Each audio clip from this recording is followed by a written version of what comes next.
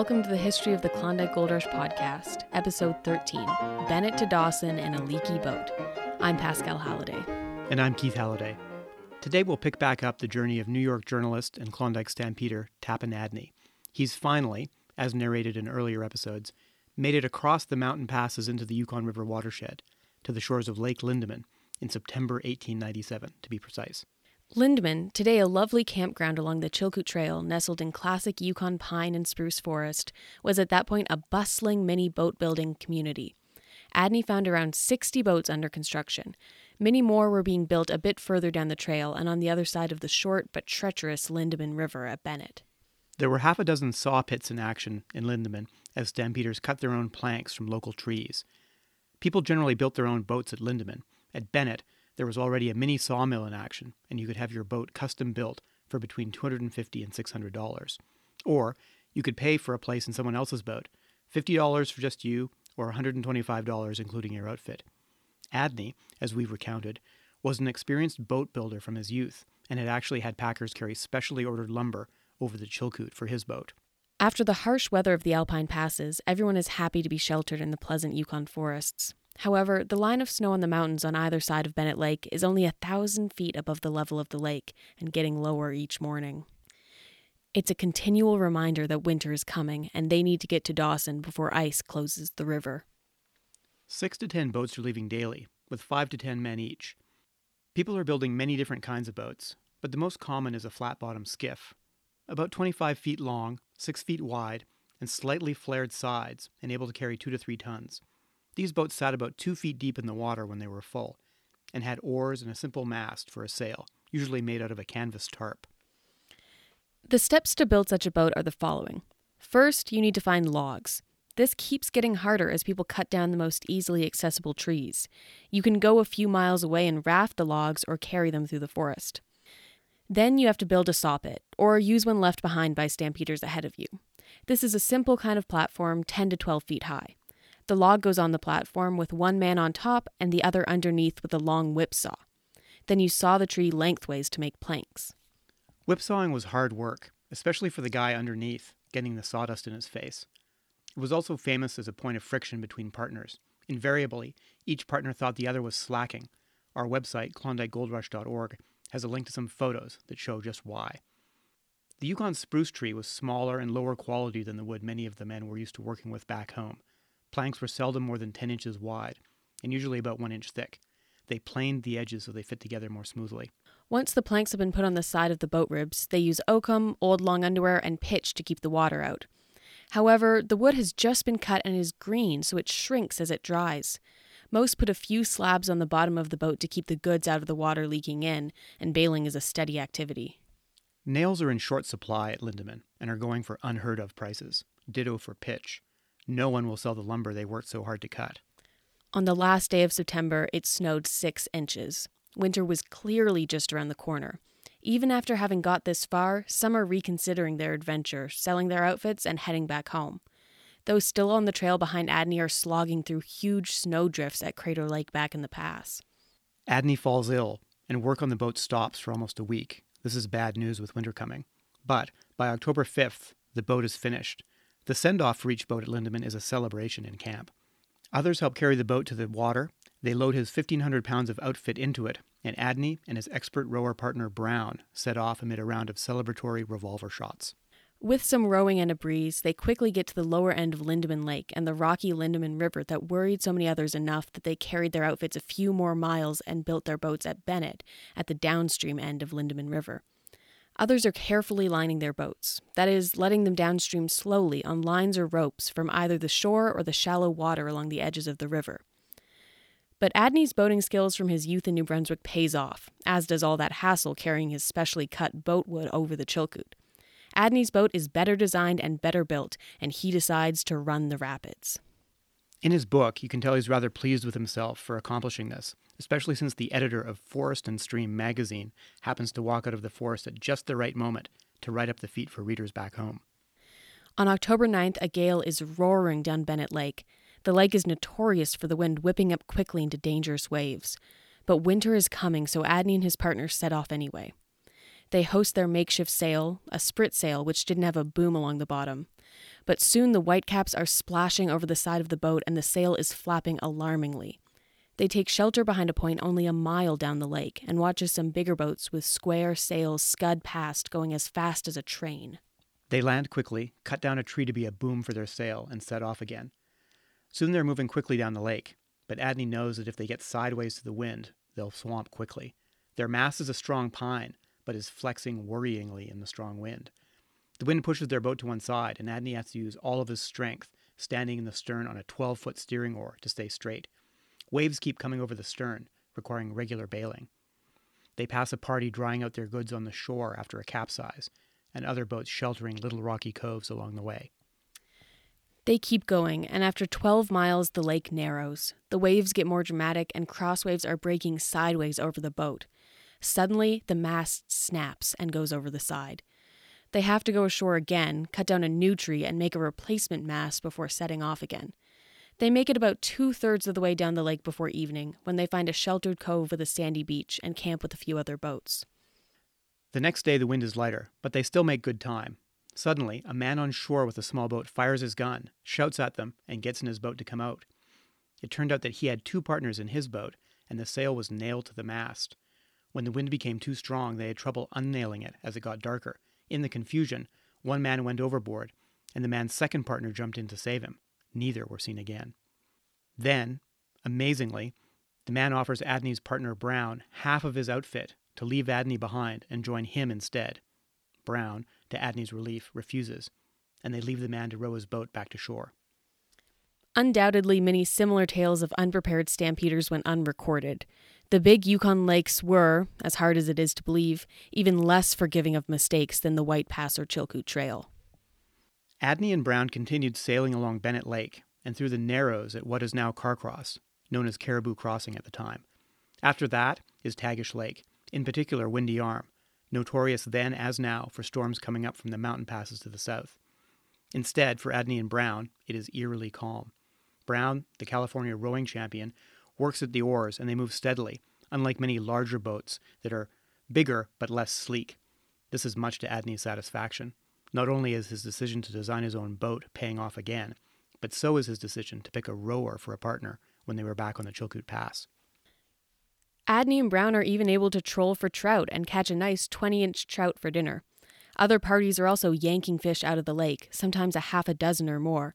Yukon anglers will note that it's a bit harder to catch trout in Windy Arm today.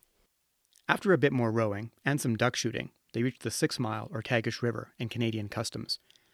As an aside, people often wonder why Canadian Customs was located at Tagish, around 60 miles or 100 kilometers as the crow flies from the U.S. border.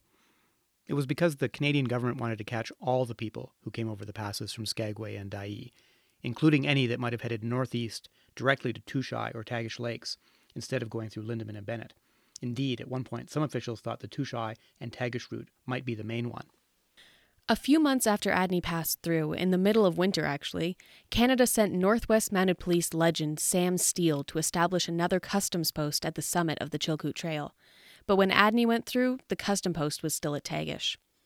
A customs official and squad of Northwest Mounted Policemen processed those passing through.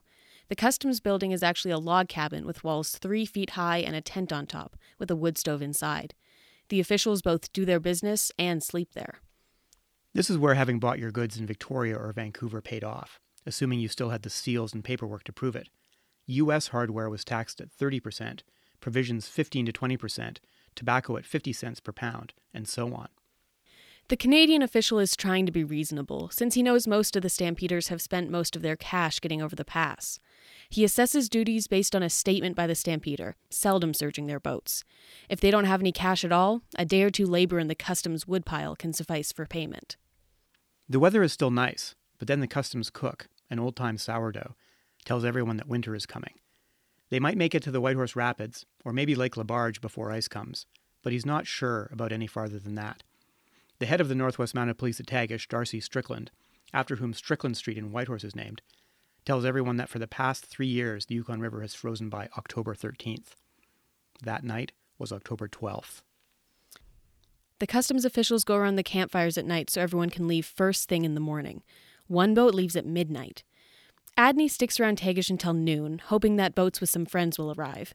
Seeing no sign of them, they decide to leave. That night, at 9 p.m., partway along Marsh Lake, they decide to land for the night. They discover thin shore ice coming out 20 feet and row along to another spot to camp. But instead of bedding down, they decide to quickly cook dinner and then set out in the darkness again. However, after a few minutes, they run into more ice. They head farther out into the lake. More ice. They poke holes in the ice with the oars and force the boat forward. It's tough work, but they find open water before having to go through 2 more belts of thin but very worrying ice. They know the outlet of the lake may be full of ice already, and they may be stuck here for the winter. In the morning, they land for a quick nap and spread their blankets under some spruces. There's 3 inches of snow on the ground. Fortunately, when dawn breaks, they make it to the mouth of the Yukon River and begin moving downstream. No other boats are in sight. As anyone who's paddled through that part of the river will know, the current isn't too fast after Marsh Lake. Adney and Brown are worried. Luckily, the current begins to pick up. They pass another night on shore amid the snow, and pass another boat wrecked on a rock before they arrive at Canyon City, Miles Canyon, and the White Horse Rapids shortly afterwards. Boats are lined up along the shore. Their occupants are either walking ahead to check out the rapids in Miles Canyon, or have already decided to unload and portage. Miles Canyon is well known to be dangerous, and Adney and Brown survey the swirling waters and steep basalt walls. There's a photo of Pascal's great-great-grandfather, Tony Cyr, guiding a raft through the rapids. One of the reasons he never made it to Dawson was that he stayed here and piloted boats through Miles Canyon and the rapids, something that was lucrative after Adney passed through, when the Northwest Mounted Police made it mandatory to have a pilot. Adney says the rates were $10 to $20 per boat when he passed through. They went up to $25 a boat the next year, when the Northwest Mounted Police rules came into effect. Adney watches the boat go through, with 2 men on side oars, one with a bow oar and one with a stern oar. Feeling confident in the quality of their boat, they decide not to unload, but to run the canyon fully loaded to save time. They secure a tarp over the cargo and set off. Adney's account is worth quoting at length. Quote, "When Brown has seated himself at the oars and said, 'All ready,' we push off and head for the gateway. I think I notice a slight tightening of Brown's mouth, but that's all, as he dips the oars and begins to make the long stroke. But perhaps he can retaliate by saying some unkind thing about me at this time. As soon as we're at the very brink, we know it's too late to turn back. So when we slide down the first pitch, I head her into the seething crest. At the first leap into the soapsuds, the spray flies several feet outward from the flaring sides. A dozen or 2 lunges into the crest of the waves, and we know we shall ride it out. All at once, it must be we are not exactly in the middle. The boat's nose catches in an eddy, and we swing around, head upstream. It's a simple matter to turn her nose again into the current, and then go on again, leaping and jumping with terrific force. Brown, who manages the oars splendidly, keeps dipping them. In a few minutes, we emerge from between the narrow walls into an open basin." It's worth pointing out that an estimated 300 boats were wrecked in Miles Canyon or the White Horse Rapids during the gold rush, and not everyone made it through as well as Adney and Brown. Indeed, most of the boats were not as well built and did not enjoy either a champion rower or an experienced whitewater expert at the stern. Adney and Brown have the good sense to pull ashore after Miles Canyon to check out the White Horse Rapids. Not liking the look of them, they take the cargo out of the boat, leaving just 1,000 pounds in the bottom. Then they run the rapids, finding bigger waves and more pitching than in Miles Canyon. Let's return to Adney's account. Quote, "As we jump from wave to wave, it seems positively as if boat and all would keep right on going through to the bottom of the river. The water even now is pouring in, and it's plain the boat will never live through. One thought alone comforts us. The fearful impetus with which we are moving must surely take us bodily through and out, and then we can make the shore somehow. I count the seconds that will take us through." The effect to the eye, as we enter the great whitecaps, is that of a jumping, not only up and down, but from the sides to the middle. Now we are in. From sides and ends, a sheet of water pours over, drenching Brown and filling the boat. The same instant, it seems, a big side wave takes the little craft, spins her like a top, quick as a wink, and throws her into a boiling eddy on the left. We are through and safe. They pull their boat over to the shore, finding a nice sandy beach. Many of the trees are inscribed with humorous or not so humorous messages from those who have passed before. Adney estimates that 40 people have drowned here since the first prospectors started coming through in the decade previous. In June 1898, the season after Adney went through, thousands of stampeders and their boats built up into a huge traffic jam at Canyon City. the gold rush boomtown that had leapt into existence on the right bank just upstream of Miles Canyon. Between the ramshackle nature of the boats and the inexperience of their occupants, it was clearly a series of accidents waiting to happen. Yukon broadcasting legend Les McLaughlin has made a series of wonderful short radio segments on Yukon history. He points out that the only thing that surprised Northwest Mounted Police Superintendent Steele was the relative small number of deaths. Steele wrote later, quote, "Why more casualties have not occurred is a mystery to me." Steele issued an order that boats had to have an experienced pilot to run the rapids. The fee was $25 a boat, a hefty sum in those days, and the penalty for trying to dodge the fee was the seizure of your outfit. Compared to the lack of government presence in Skagway, it's an interesting example of the different approach the U.S. and Canadian governments took on either side of the border. That great-great-grandfather mentioned earlier, Tony Cyr, was an experienced boatsman and lumberman from eastern Canada. He and his brother had hiked the Chilkoot, but ended up staying around Miles Canyon and making a good living piloting boats through the canyon. There's a picture of him running a raft through Miles Canyon on our website, klondikegoldrush.org. Even before Sam Steele and Tony Cyr got to Canyon City and Miles Canyon, someone else had spotted the opportunity. In the fall of 1897, around the same time Adney passed through, a stampeder named Norman Macaulay arrived. Instead of continuing to the Klondike, he built a roadhouse at Canyon City, near the beginning of the Portage Trail down the east bank around the rapids. Over that winter, he built a simple wooden tramway with the help of a crew of 18 men and some horses, covering 5 miles or about 8 kilometers. He then charged you 3 cents a pound and $25 for your boat to have his horse pull your outfit on a wooden tramcar with metal wheels riding on log rails.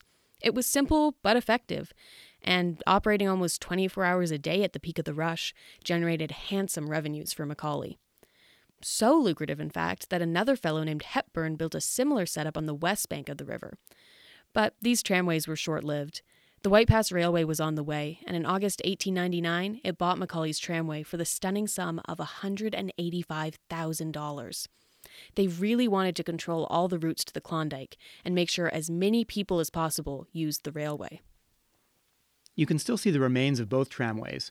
We'd highly recommend doing one of the Yukon Conservation Society's summer walking tours around Miles Canyon and Canyon City. Getting back to Adney and his adventures, the day after running the rapids and after drawing out their boat, they continued with the current past the Dakini River and into Lake Labarge, getting stuck on a sandbar at one point. They encounter a First Nations camp on the shore of Lake Labarge before continuing on. They shoot a loon and boil it for dinner on the shore. Adney and Brown are again lucky with the weather and start on one of those rare days when Lake Labarge is not howling with wind. After lunch, the wind does whip up, as those who boat on Labarge will be familiar with, and they get out their sail. They move quickly down the 30-mile or 50-kilometer long lake, thanks to the tailwind, and keep going into the evening, despite the fading light. They fear that if they linger too long on the water that night, they will get either bad weather or frozen in, or both. So, finally, they steer for a campfire they see at the far end of the lake, which turns out to be near where the Yukon River, known as the 30-mile river along this stretch, leaves the lake, and they make it to shore. As those who have paddled the 30-mile will know, the current picks up briskly. Good news for Adney, who was constantly worrying about when freeze-up would happen, but also raising the risk of hitting a rock or some other mishap. The river broadens and is less dangerous after the Teslin River joins, but Adney and his partner remain hard at the oars, trying to make as much time as possible. They pass one boat that even has its wood stove set up on board, so they don't have to go ashore to cook. The temperature is now below freezing, even in the daytime, and a chilling wind is coming from the north, head on. Snow can be seen on the shore. They sleep on the riverbank and don't cook much, hardtack and rolled oat mush, served with condensed milk and sugar maybe, with some flapjacks. Around the Big Salmon, another river coming in from the right, they run into their first mush ice floating down the river. They continue rowing and notice their boat is beginning to leak more. They reach Five Finger and Rink Rapids, and having heard many times which channels to take, after a quick reconnoiter from the shore, they sweep quickly through. Adney is steadily passing other boats steered by people with less river experience. They're constantly running aground on gravel bars or spending far longer than needed scouting obstacles like Five Finger Rapids. One boat that attempted Five Finger Rapids by being roped through was swamped, and the crew lost all of their pork and flour. By now, it's the 22nd of October, more than a week after that date, the 13th of October, when they'd been told the river usually freezes up. They row past Robert Campbell's old home at Fort Selkirk where, in addition to the First Nations community, an Alaska Commercial Company post and Anglican missionaries can be found. Adney lands to check out the store and sees a sign saying that no steamer has been to Fort Selkirk in 2 years, and the store has no food to sell except condensed milk at $1 a can. The man named Pitts, running the store, turns out to be an old-time sourdough, and although gruff, invites them to spend the night in his cabin. After frozen riverbanks, this is luxury, especially when the Scotch bottle comes out and they exchange stories late into the night. Pitts has been keeping track of the boats and estimates 3,600 people have passed on their way to the Klondike. He says he's amazed by the number who are unprepared, inexperienced, without food, or, even worse, common sense. Many seem to think there are regularly scheduled steamboats bringing food to Dawson City. Pitts asked Adney if his partner had an outfit for a year. Adney said he didn't and was planning to work hard and buy food. Pitts replies, quote, "That is a very foolish thing for him to do. Many people are short, and many more may have to leave before spring. The time was when it would go hard with the man who was responsible for bringing in a person like that." Adney mulls Pitt's words and thinks Pitt is justified to think that to deliberately come without enough food is hardly short of a crime against every other man in camp. But it's too late to turn back. The next morning, it's too foggy to safely navigate the increasingly ice-filled river. The temperature has plunged overnight to 5 below Fahrenheit, minus 20 Celsius. By noon, with half the day gone, the fog lifts and they continue. Lumps of soft and hard ice float into the Yukon from the Pelly River. The air is so cold that ice forms on the oars as they are lifted with each stroke, and they have to stop rowing regularly to bang off the ice. That night, a huge ice floe smashes into their boat as they are cooking dinner on the bank, and they have to scramble to unload it and pull it to safety. Adney writes that their little boat seems to stand between them and life or death. They stand forlornly on the shore, watching the northern lights and listening to the ice floes grinding past. Getting to Dawson seems hopeless. They push off the next morning and are carried along by the ice floes. Adney's planning pays off again, since their two-ended boat is better than most other boats. They can steer it in both directions to squeeze through ice and find more open water. Adney's boat catches up, much to his pleasure, with the boat containing his competitor from the New York Times. The hard rowing of Adney's partner and Adney's skill navigating the double-ended boat has paid off. The New York Times man left Bennett a week ahead of them. They get caught in big ice floes near the White River, and their boat is tilted over with the gunwales barely above the water. All seems lost, but the ice suddenly shifts and they float on. They pass Stewart, where 40 boats are drawn up on the shore. Many intended to spend the winter at Stewart, since they've heard that the creeks at Dawson were fully staked up and that food there was short. Others had hoped to get to Dawson, but decided it was safer to change plans and stay at Stewart. They decide to keep going, and on October 27th are rewarded with above-freezing temperatures. But the river is still full of ice. First, they are almost smashed on ice projecting off an island dividing the river into 2 channels, then barely escape being pushed by the ice into sweepers, trees that have fallen over where the river has undermined their roots. They pass another boat on the shore, and the man shouts that they are just 55 miles from Dawson, and to stick to the right to avoid being swept past. Annoyed at all the bad advice they have got before, they decide to stick to the left. They spend another frigid night on a riverbank and spend some time melting and chipping ice off the boat and their gear. The ice is 4 inches thick on the sides and bottom of the boat, making it extra heavy to row. They set off, and facing a north wind, end up heading for the right bank instead of the left. Just a mile from their camp, they round a turn and see a crowd of tents, boats, and people on the right bank. They call out, "How far is it to Dawson?" The response amazes them. This is Dawson, and if they don't get paddling, the current will carry them past. They row quickly to shore and land in Dawson City. Adney writes, quote, "It is the 31st of October, 108 days since the Excelsior's arrival at San Francisco, and 92 days since we joined the Klondike Stampede." If you like this episode, please tell a friend and rate us on Apple Podcasts. If you really like the episode, please go to our website, which also has links and maps about this episode, and make a donation. That's KlondikeGoldRush.org. Even a few bucks helps cover the costs of equipment and hosting. We didn't do this podcast to get rich, but, as an old miner might say, it would be nice to make enough to get our grub stake back.